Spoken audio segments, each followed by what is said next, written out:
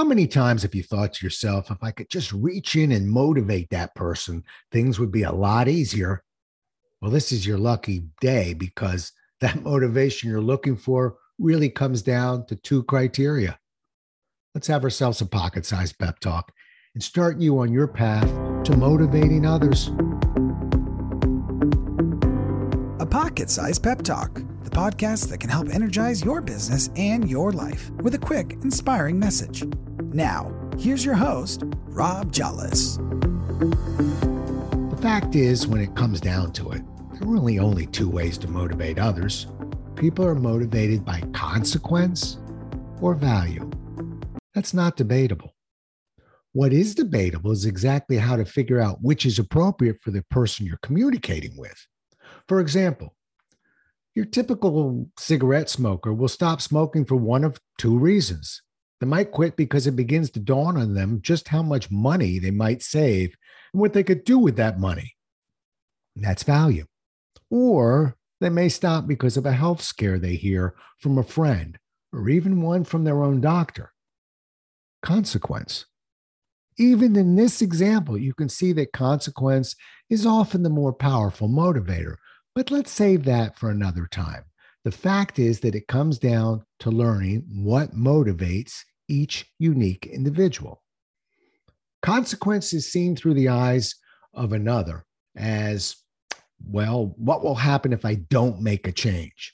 Value is seen through the eyes of another as, what will happen if I do make a change? It would make things much easier if people showed up with a user's manual and told you which motivation they subscribe to, but it doesn't work that way. We've got to figure it out on the fly. So if you want to speak to someone else's language, it's awfully important to determine what motivates them to action. I want you to start by encouraging you to remember, it's not what motivates you, it's what motivates the person you're communicating with. How many times have you brought someone a gift you thought he or she was going to love, but you realized later it was you who loved that item?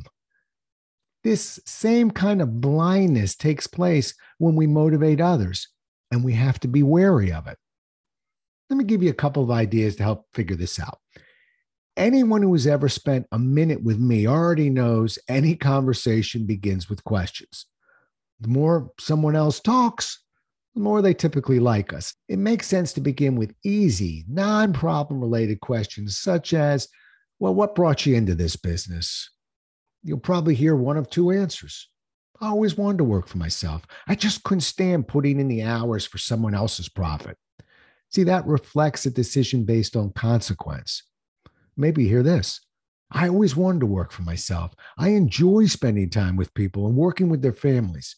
See, this reflects a decision based on value. Quite simply, if you hear a response filled with concern that needed to be addressed, you're working with someone who's making decisions based on consequences. If you hear a response that paints a more pleasant picture of change, you're working with someone who makes decisions based on value.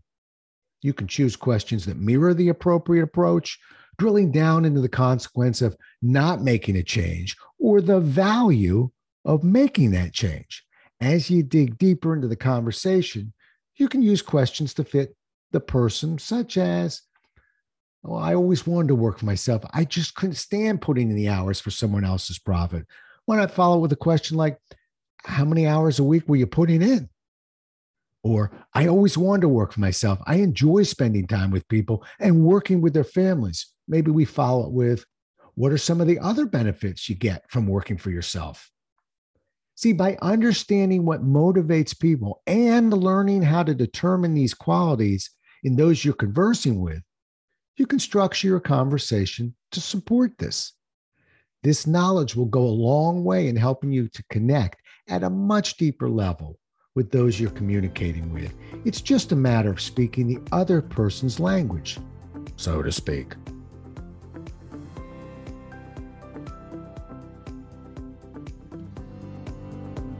Thanks so much for listening. If you enjoyed today's show, please rate and recommend it on iTunes, Outcast, or wherever you get your podcasts. You can also get more information on this show and Rob at jolles.com.